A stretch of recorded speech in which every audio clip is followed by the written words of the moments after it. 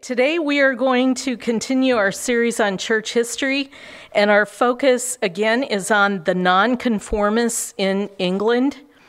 Again, we are talking about the Puritans and other dissenting groups in England.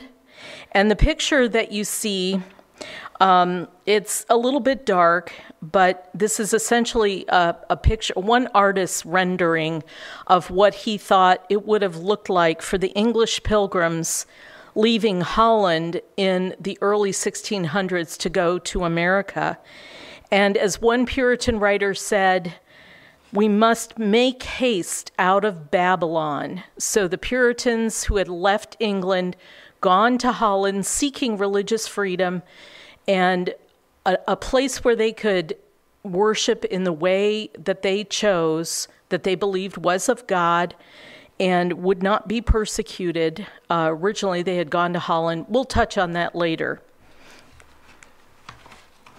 Okay, so I want to go back a little bit to William Perkins. His dates are 1558 to 1602. He was only 44 years old when he died. So he died a rather young man, but he was a rhetorician, expositor, theologian, and pastor in England.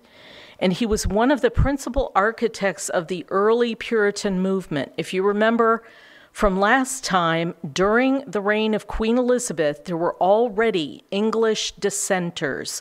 They did not want to worship within the Church of England as it was, as they perceived far too close to conforming to Roman Catholic practice and doctrine. And some of the Puritans wanted to work for reform within the church, and some were beginning to press for moving outside of the Church of England. But by the time of his death, Perkins's writings in England were outselling those of John Calvin, Theodore Beza, another Calvinist reformer, and Henry Bullinger combined.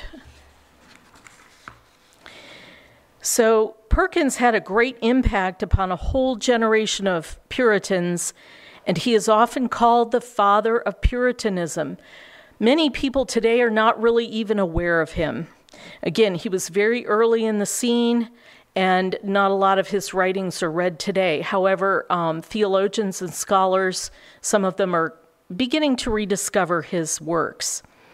Born the year that Queen Elizabeth I ascended to the English throne, Perkins conformed to many of the policies and procedures imposed by the Elizabethan settlement. In other words, the settlement where everybody had to conform to the Church of England, worship within the Church of England, be dutiful members of the Church of England, and not cause any problems.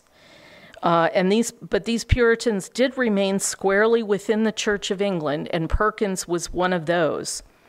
He did remain, however, sympathetic to the nonconformist Puritans and even faced disciplinary action for his support. He worked throughout his career to bring further reform to the Church of England. Perkins was a prolific author who penned over 40 works, many of which were published after his death. In addition to writing, he also served as a fellow at Christ College and as a lecturer at St. Andrew's Church in Cambridge. And Christ College is one of the colleges within the University of Cambridge in England. He was a firm proponent of Reformed theology, particularly the theology of Theodore Beza and John Calvin, and in addition, he was a staunch defender of basic Protestant ideals, specifically the five sola, with a particular emphasis on solus Christus, only Christ, and sola scriptura, only Scripture. Little is known of Perkins' childhood and upbringing. His family was evidently of some means, since in June 1577, at age 19, Perkins was enrolled as a pensioner. And that word pensioner could be confusing.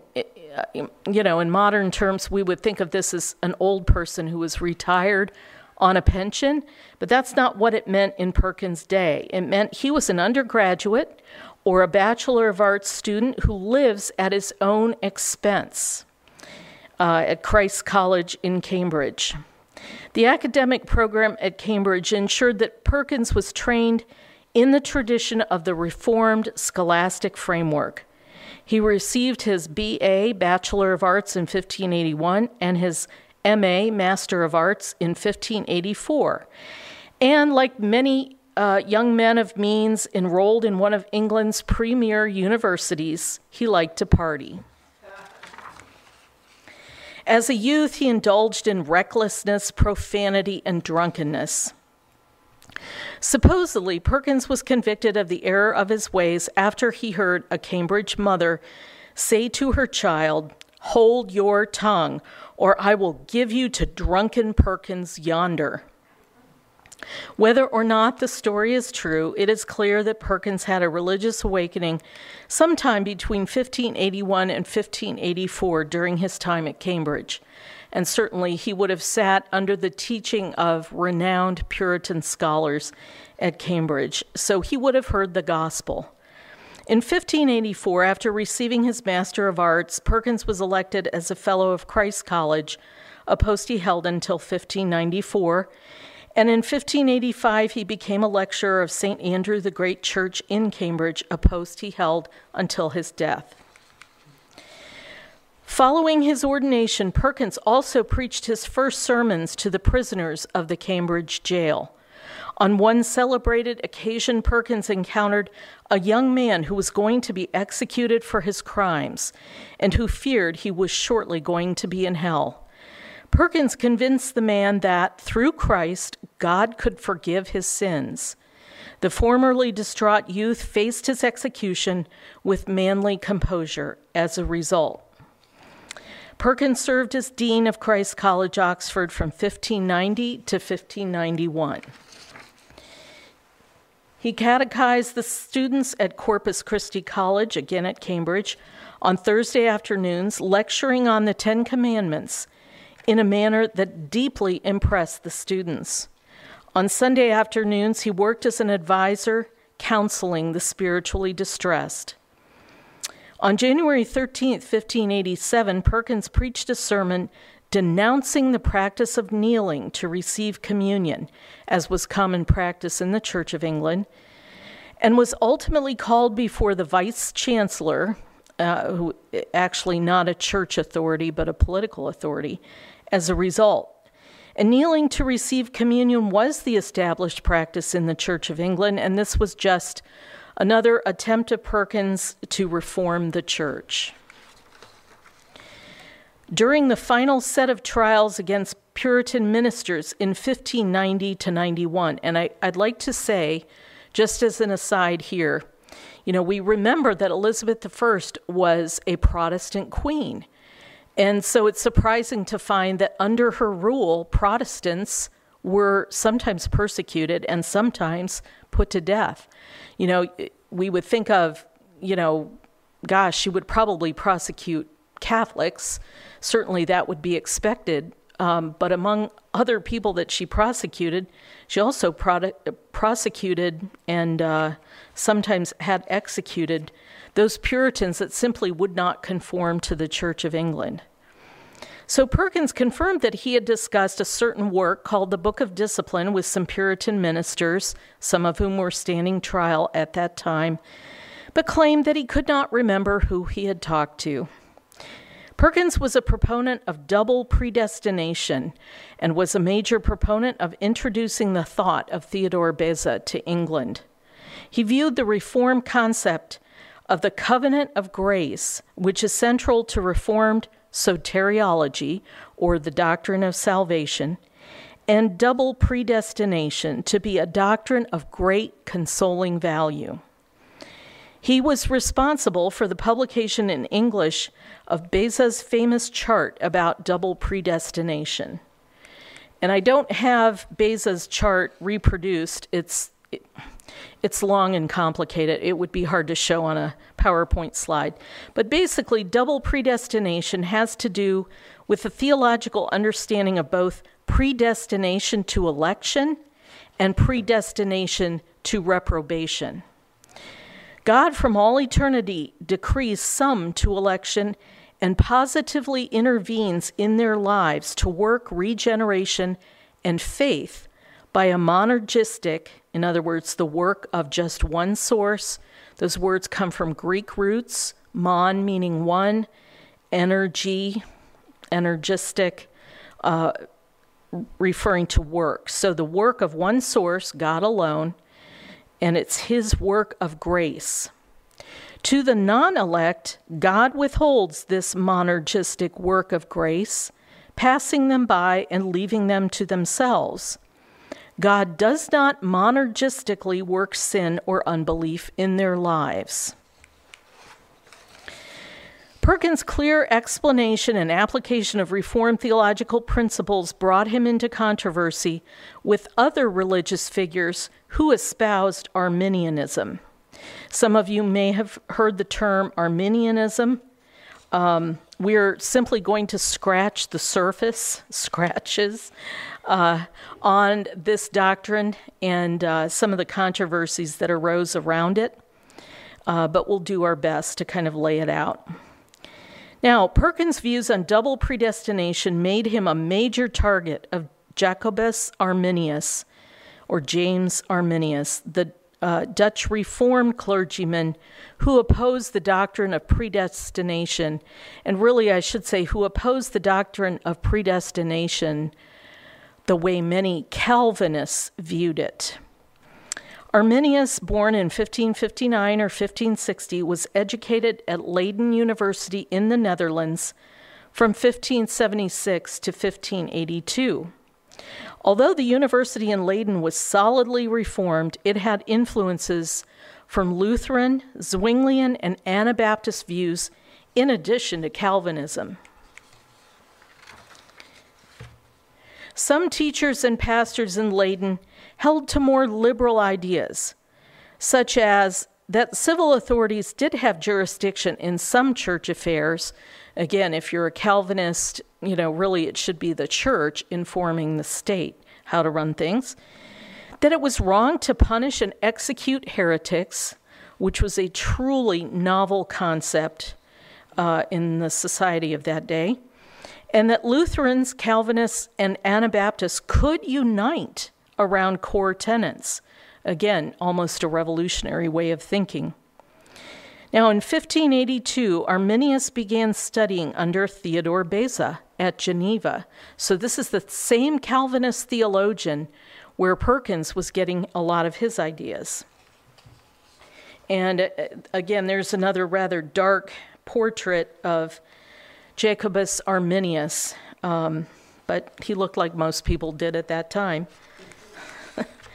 Arminius answered the call to pastor at Amsterdam in 1587, delivering Sunday and midweek sermons. After being tested by the church leaders, he was ordained in 1588.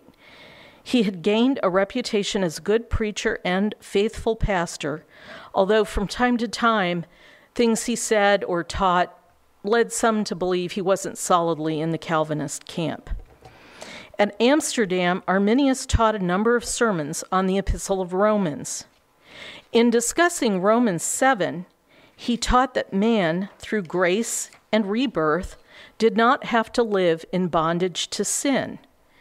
He asserted that Romans 7:14 was speaking of a man living under the law and convicted of sin by the Holy Spirit, yet not presently regenerated. Romans 7:14 says, "For we know that the law is spiritual, but I am fleshly, sold into bondage to sin." Arminius' view met with some resistance, and some detractors labeled him Pelagian or semi-Pelagian for teaching that an unregenerate man could feel such conviction and desire for salvation, even with the influence of God's law and the Holy Spirit. So can an unregenerate person really be genuinely called by the Holy Spirit? Can God really call such a one to himself? That was the question. Reformed thinkers believe that to feel conviction and the desire to be saved indicated God's work of salvation in the human soul. So if you were feeling conviction of sin, were you in the process of getting born again? Were you not born again, but you might become born again, and so forth? So it kind of brought a question up. Now, Pelagianism is the belief that original sin did not taint human nature and that humans have the free will to achieve human perfection without divine grace. And this belief is named for Pelagius, who lived approximately 355 to 420 AD, an early Christian British ascetic or monk.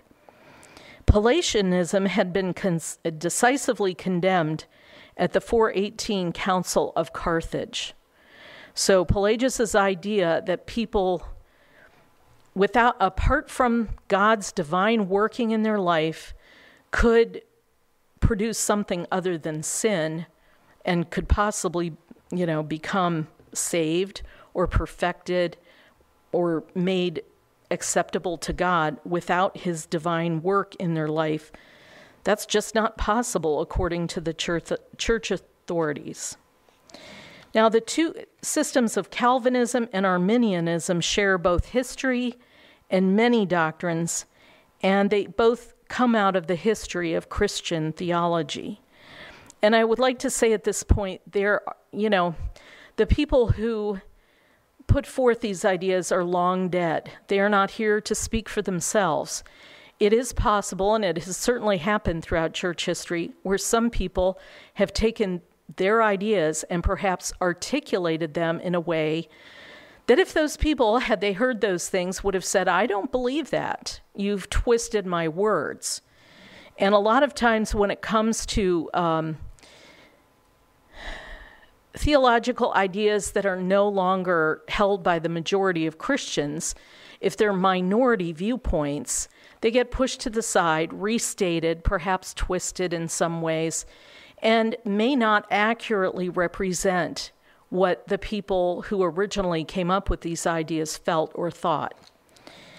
There are some Arminians who say that, Calvinists twist what we say and they don't clearly articulate the Arminian viewpoint. So Arminianism is related to Calvinism historically, but because of their differences over the doctrines of divine predestination and election, many people view these schools of thought as opposed to each other. So some people would view these ideas as, just completely opposite camps from each other. Other people see more of a connection between Arminianism and Calvinism. So the distinction is whether God allows his desire to save all to be resisted by an individual's will, as is held in the Arminian doctrine, or if God only desires to save some people and that his grace is irresistible to those whom God has chosen to save. Put another way, is God's sovereignty shown in part through his allowance of free decisions. So now I think you can begin to see we're getting into an area of, the basic dichotomy or apparent dichotomy of predestination versus free will. So that, began to emerge as a point of contention.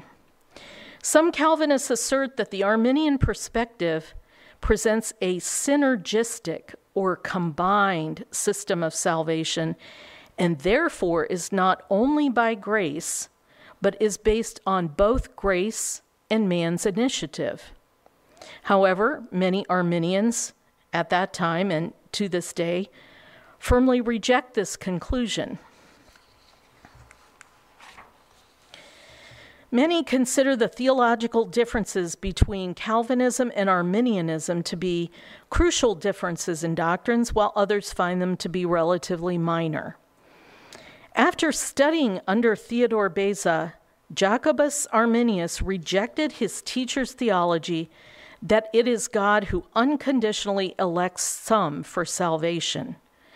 Upon examination of the scriptures, he came to the belief that the election of God was of believers, thereby making it conditional on faith. Arminius's views were challenged by the Dutch Calvinists, but Arminius died in 1609 before a national synod or a national church council could occur.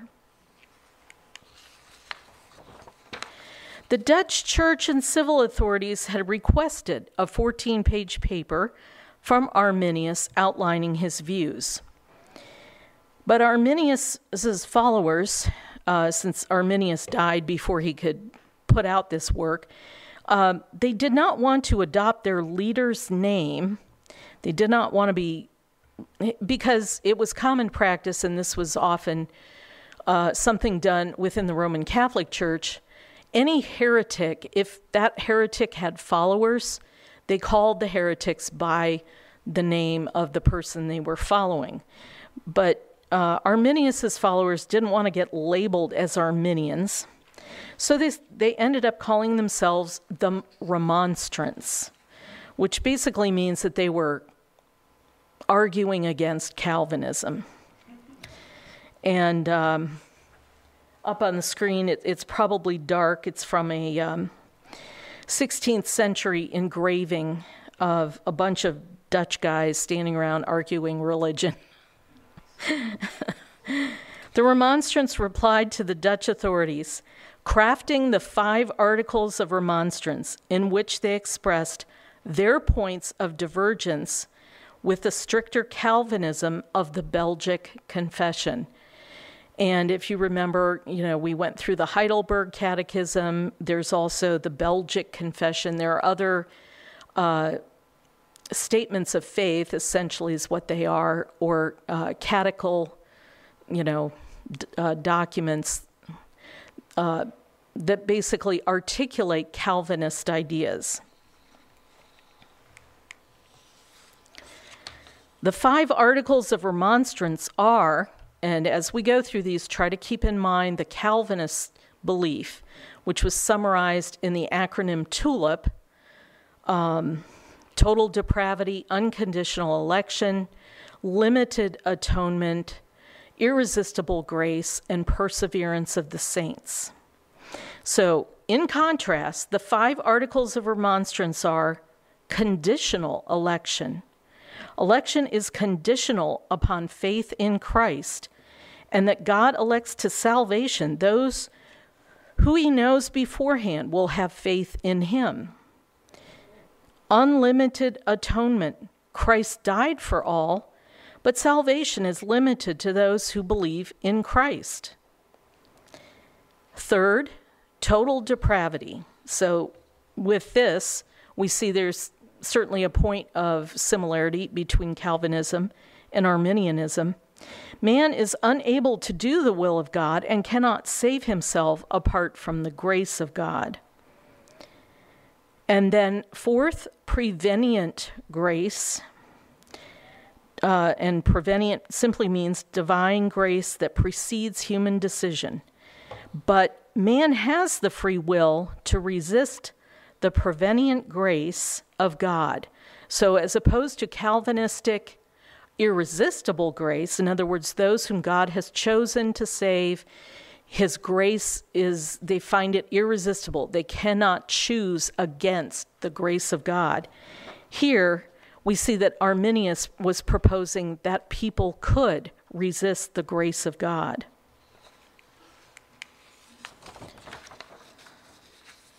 And then fifth, the conditional preservation of the saints.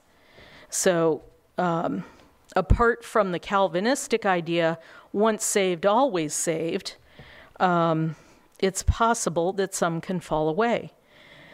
So the Remonstrants initially argued that it may be conditional upon the believer to remain in Christ. Sometime between 1610 and the official proceeding of the Synod of Dort, and the Synod of Dort was a big conference of civil and church authorities in Holland. In 1618, the Remonstrants became fully persuaded in their minds that the scriptures taught that a true believer was capable of falling away from faith and perishing eternally as an unbeliever. The Remonstrants and followers of Arminius initially found themselves on the losing side as the Dutch authorities, again, the political authorities and the Dutch Reformed Church, were solidly in the Calvinist Reformed camp.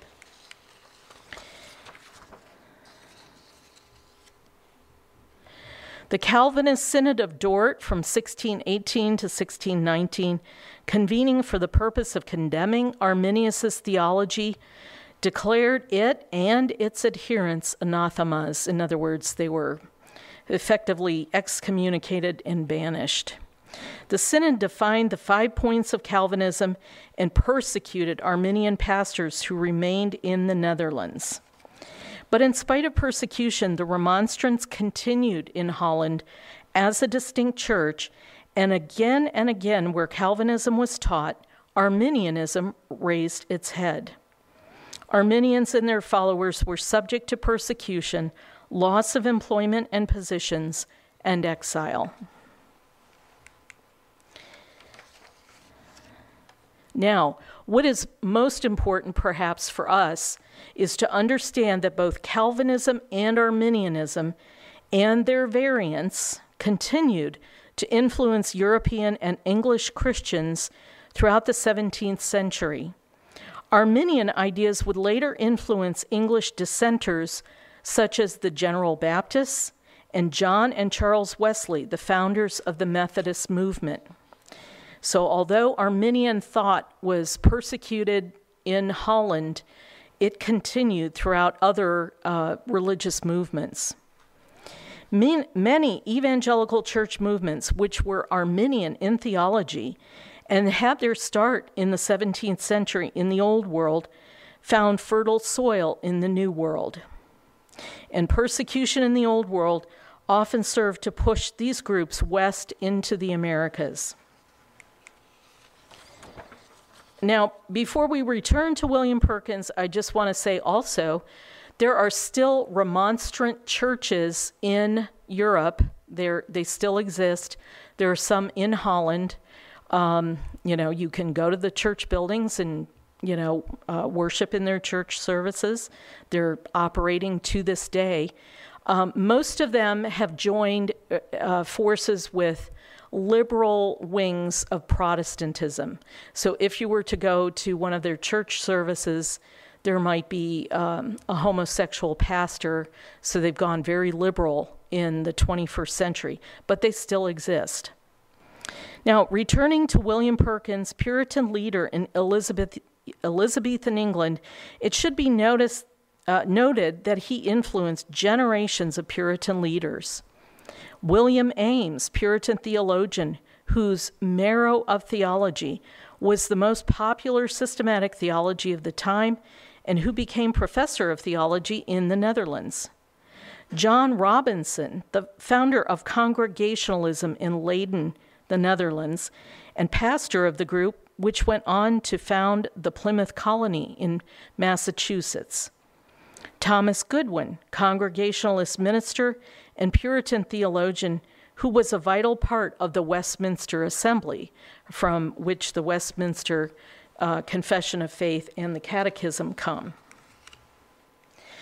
Paul Baines, Puritan preacher and successor to Perkins as lecturer at the Church of St. Andrew the Great in Cambridge, England. Samuel Ward, Puritan preacher and master of Sidney Sussex College, the University of Cambridge, England. Phineas Fletcher, a poet. Thomas Drax, English Puritan and theologian. Thomas Taylor, Puritan preacher and doctor of divinity at the University of Cambridge. James Ussher, Archbishop of Armagh in Ireland. And James Ussher should also be noted because he put together a fairly large work in which he used biblical elements to put together essentially a writing on how old the earth is. And conservative Christians to this day look at that work as a very important work. James Montague, master of Sidney Sussex College and later Bishop of Winchester. Richard Sibbes, Puritan preacher of Gray's Inn and master at Catherine's Hall, known for his eloquence and comforting sermons. John Cotton, a very famous colonial American Puritan minister and theologian of the Massachusetts Bay Colony. Thomas Hooker, colonial American Puritan minister and founder of the Connecticut Colony in America, North America. Thomas Shepard, colonial American Puritan minister and theologian known for his leadership in the antinomian controversy. We may want to explore that at some point. And finally, and although really the list is much longer, Jonathan Edwards, American revivalist preacher in the 18th century. He was also a philosopher and a Congregationalist Protestant theologian, very famous American minister. So now I want to look a little bit more at some of the separatists. And, these names were used interchangeably, these labels. So separatists are dissenters. Some dissenters are separatists, but not all of them, and so on. So English dissenters or English separatists were Protestant Christians who separated from the Church of England in the 17th and 18th centuries. And it was a long fight for them to be able to worship freely in the way they thought they should be able to. English dissenters opposed state interference in religious matters and founded their own churches, educational establishments, and communities. And because this was certainly during the age of exploration, when the New World was opening up, some of these groups emigrated to the New World, especially to the 13 colonies, which later became the United States and Canada. Now, a group called Brownists founded the Plymouth colony in Massachusetts. And you're probably going to go, wait a minute, I thought that was the Pilgrims. Well, they were called Brownists back in their own day. They were named after Robert Brown, who was born at Tolthorpe Hall in Rutland, England, in the 1550s. A majority of the separatists aboard the Mayflower in 1620 were Brownists, and indeed, the Pilgrims were known for about 200 years, the Pilgrims who had come to the New World, as the Brownist emigration. Robert Brown studied at Cambridge University, where he was influenced by Puritan theologians, including Thomas Cartwright, a Puritan theologian who lived from 1535 to 1603. Brown became a lecturer at St. Mary's Church, Islington, where his dissident preaching against the doctrines and disciplines of the Church of England began to attract attention. During 1578, Brown returned to Cambridge University and came under the influence of Richard Greenham, Puritan rector of Dry Drayton. Brown came to reject the Puritan view of reform from within the Anglican Church and started to look outside the established church. By 1581, Brown had become the leader of the separatist movement in England and attempted to set up a separate church outside the Church of England. And that would get you killed, but he tried to do it anyway. So, of course, he was arrested, but released on the advice of his kinsman, William Cecil, an important political figure. Brown and his companions left England and moved to Middelburg in the Netherlands later in 1581. And the painting that you see reproduced here, it's a little less dark than some of them. That is a painting of an artist's conception of what it looked like when the separatists left England to go. They had not left yet to go to the New World, but they first went to Holland. And so that's a portrait of them leaving England to go to Holland. The Brownists set up a church on what they conceived to be the New Testament model, but the community broke up within 2 years, owing to internal dissensions. Brown was only an active separatist from 1579 to 1585 and eventually returned to the Church of England. The separatist movement was controversial. Under the Act of Uniformity of 1559, it was illegal not to attend the official Church of England services.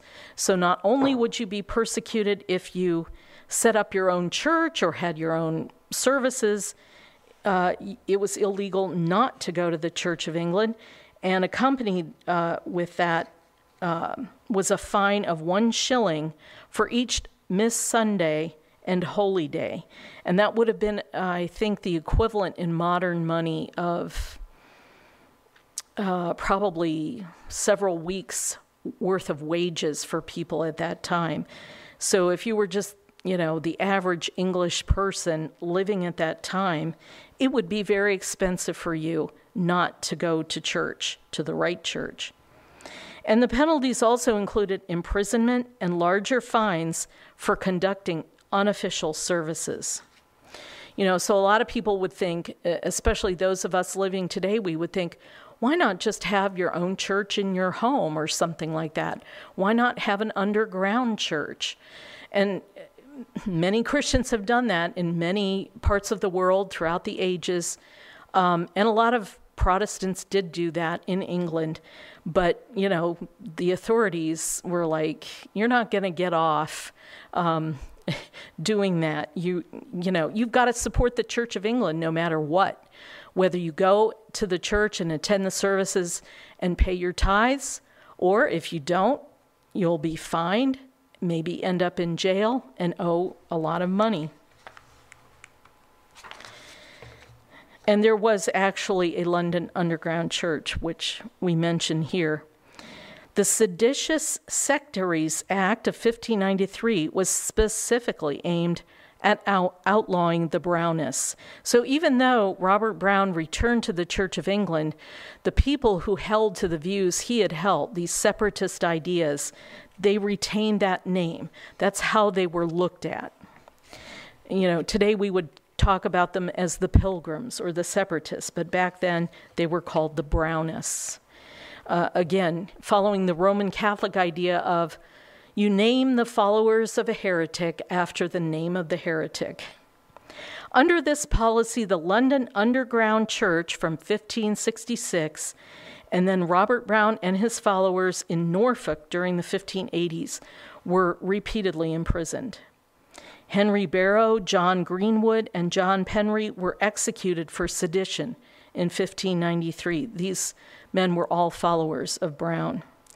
Brown had taken his followers into exile in Middelburg, Holland, and Penry had urged the London separatists to emigrate in order to escape persecution. So after his death, they went to Amsterdam. Now, you might think that fleeing to another country would keep you safe from the English authorities, but it didn't. England and Holland had diplomatic relationships with each other, and English authorities were always trying to get the Dutch authorities to extradite or seize these English dissidents and separatists and bring them back to England for trial. Now, we want to talk about an important Puritan separatist by the name of William Brewster. And if you remember any of your American history, hopefully this name is familiar to you. Brewster lived from 1568 to April 10th, 1644. Initially, he was an English government official, but he is perhaps most notable for being a passenger on the ship the Mayflower that brought the Pilgrims to the United States, what is now the United States, in 1620, to the Plymouth Colony as they founded it. In Plymouth Colony, by virtue of his education and existing stature with those emigrating from the Netherlands, Brewster, a Brownist or Puritan separatist, became senior elder and the leader of the community. Brewster hailed from Scrooby, Nottinghamshire, England. Following the campaign led by the Archbishop of Canterbury, Bancroft, to force Puritan ministers out of the Church of England, the Brewsters joined the Brownist Church led by John Robinson and Richard Clifton, inviting them to meet in their manor house in Scrooby. So here was a house church being set up in the house of an educated, fairly well-to-do English government official. Restrictions and pressures applied by the authorities convinced the congregation of a need to emigrate to the more sympathetic atmosphere of Holland. So, as Brown had before him, Brewster organized a journey to the Netherlands of these persecuted English Christians. But leaving England at that time without permission was illegal. So, needless to say, the departure was a complex matter. They couldn't go in one large group. They had to go in small groups and try to hide their activities as much as possible. Now, on its first attempt in 1607, the group was arrested at Scotia Creek in England. But in 1608, Brewster and others were successful in leaving from the Humber, which is a port in England. Robinson's church lived for a year in Amsterdam, but in 1609, one of their fellow Brownist churches there, led by John Smith, became the first Baptist church. So by calling him Baptist, even though we haven't talked about, we've talked about German Baptists, but we haven't really talked about English Baptists, and we will. But Baptists were essentially Arminian in their theology. So the Puritan separatists, who were Calvinists, viewed a group out of their own group leaving to join a general Baptist church was essentially for them a journey out of Calvinism and into Arminianism. So this was not viewed as a good thing. Now here you see pictured, and this is a little dark too, unfortunately, but hopefully you can see that. This is today the Leyden American Pilgrim Museum. This is a place in Leyden, Holland. You can, jump on a ship or take a plane and go over there, and you can see this building. And this is a museum that was set up as a way to memorialize the English Protestants who were living in Leyden, who later went to America. Now, in the controversy that followed, Robinson and Brewster decided to take their church to Leyden. And I should also add that this is one of the buildings in which Puritans actually lived and worked while they were in Leyden, Holland. In Leyden, the group managed to make a living, but it was not easy. Many of the Puritan separatists or pilgrims lived in Leyden, Holland, a city of about 30,000 inhabitants at that time, residing in small houses behind the Klokstieg opposite the Pieterskerk. So the Pieterskerk is a large Calvinist Dutch Reformed church. So they lived in this part of Holland where they felt they would be relatively undisturbed and where they might continue to live and worship as they believed they should. The success of the congregation in Leyden was mixed. Leyden was a thriving industrial center at that time, and many members were able to support themselves working at Leyden University or in the textile, printing, and brewing trades. William Brewster had struggled for money when he was in Amsterdam, but in Leyden he was able to teach English to university students. However, Brewster became a prime mover in the decision to sail for North America and a principal organizer.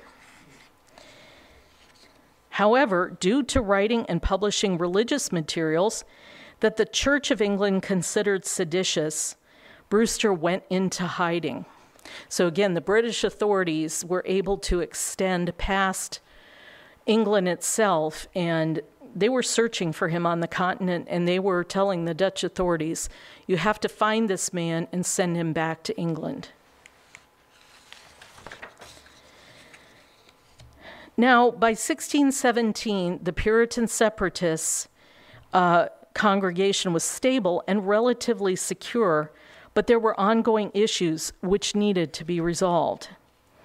Now, this is in a time when, You know, a lot of times in our world today, we think of people emigrating to different countries and how they can be assimilated or not assimilated or become part of a society that's very different from the society that they came from.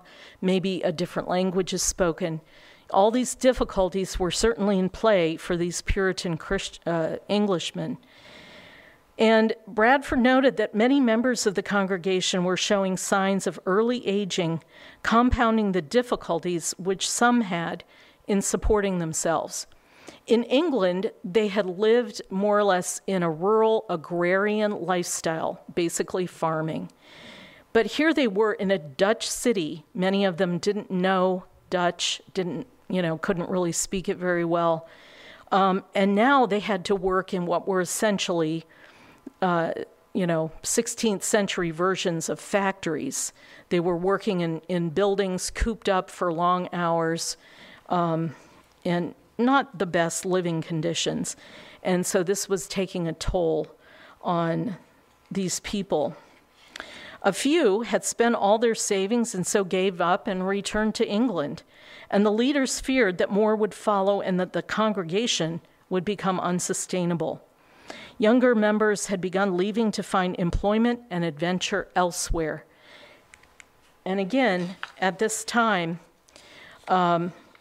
many reports about exploration in the New World were coming back to Europe.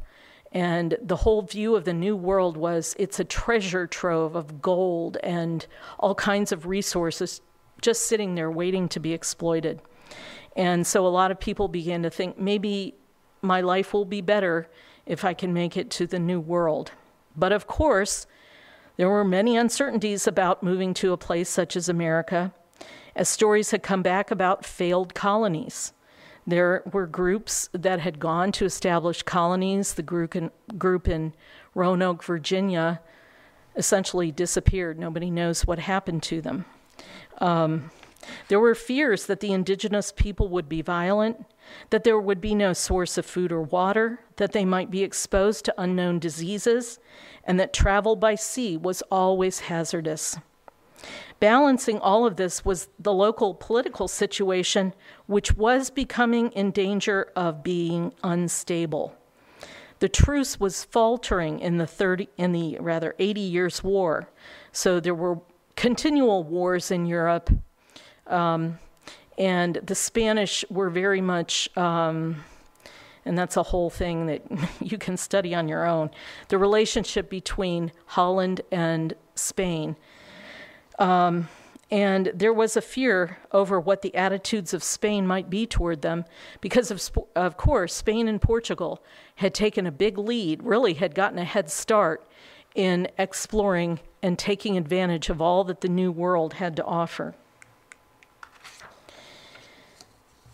But eventually, they decided they would go, and in 1620, the Pilgrims' emigration began. They left Leyden by canal, going to Delfshaven in the Netherlands, where they embarked on a ship called the Speedwell, which took them to Southampton, England. But the Speedwell proved leaky and had to be sold, so they transferred to the Mayflower. The Separatists looked to their deacon, John Carver, and to Robert Cushman to carry on negotiations with the appropriate officials in London to gain legal sanction for a New World colony. Because after all, these are not wealthy people. They don't have a lot of money to pay for a transatlantic voyage.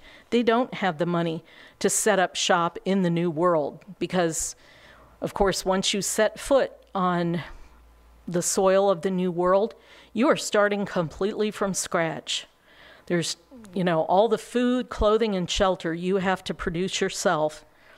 And they weren't able to take much in the way of provisions with them. They were able to persuade a group of London investors to invest, to give them funds to make this voyage, to set up this colony, not realizing that the legal documents they were signing essentially gave all rights to any measure of success. It was owned by these investors. But as time went on, a lot transpires. It would be kind of like if somebody came to you today and said, Elon Musk has a spaceship that you can get in and you can go to the moon. How about I invest in you, and here's a bunch of money and a bunch of stuff to take with you to the moon. I want you to set up a colony on the moon. Who would volunteer for that? We have one taker. I think I'll text Elon and let him know after the service. But really, that's kind of what it would be like. So the Mayflower undertook the famous voyage to New England in 1620 alone. Originally, it had looked like they would be able to take both the Speedwell and the Mayflower, but they could not. They could only take one ship. Now, in 1620, when it came time for the Mayflower to depart, William Brewster rejoined the congregation. He had been in hiding in Holland for over a year due to the controversies around the pamphlets he had written that were critical of suppressive English and Scottish religious laws put forth by King James. At the time of his return, Brewster was the highest-ranking layperson of the congregation and would be their designated spiritual leader in the New World. He was the only member of the congregation who had a university education. Brewster left without his family with plans to have them come out on a later voyage. The Mayflower departed Plymouth in England in September of 1620, not, I should say, a good time to make a transatlantic voyage in a ship with sails. The 100-foot vessel carried 102 passengers and a crew of 30 to 40 in extremely cramped conditions. The boat was only 100 feet long. If you want to get an idea of what that's like, honestly, this church is about the size of the Mayflower. There is a replica of the Mayflower. It is in Plymouth, Massachusetts.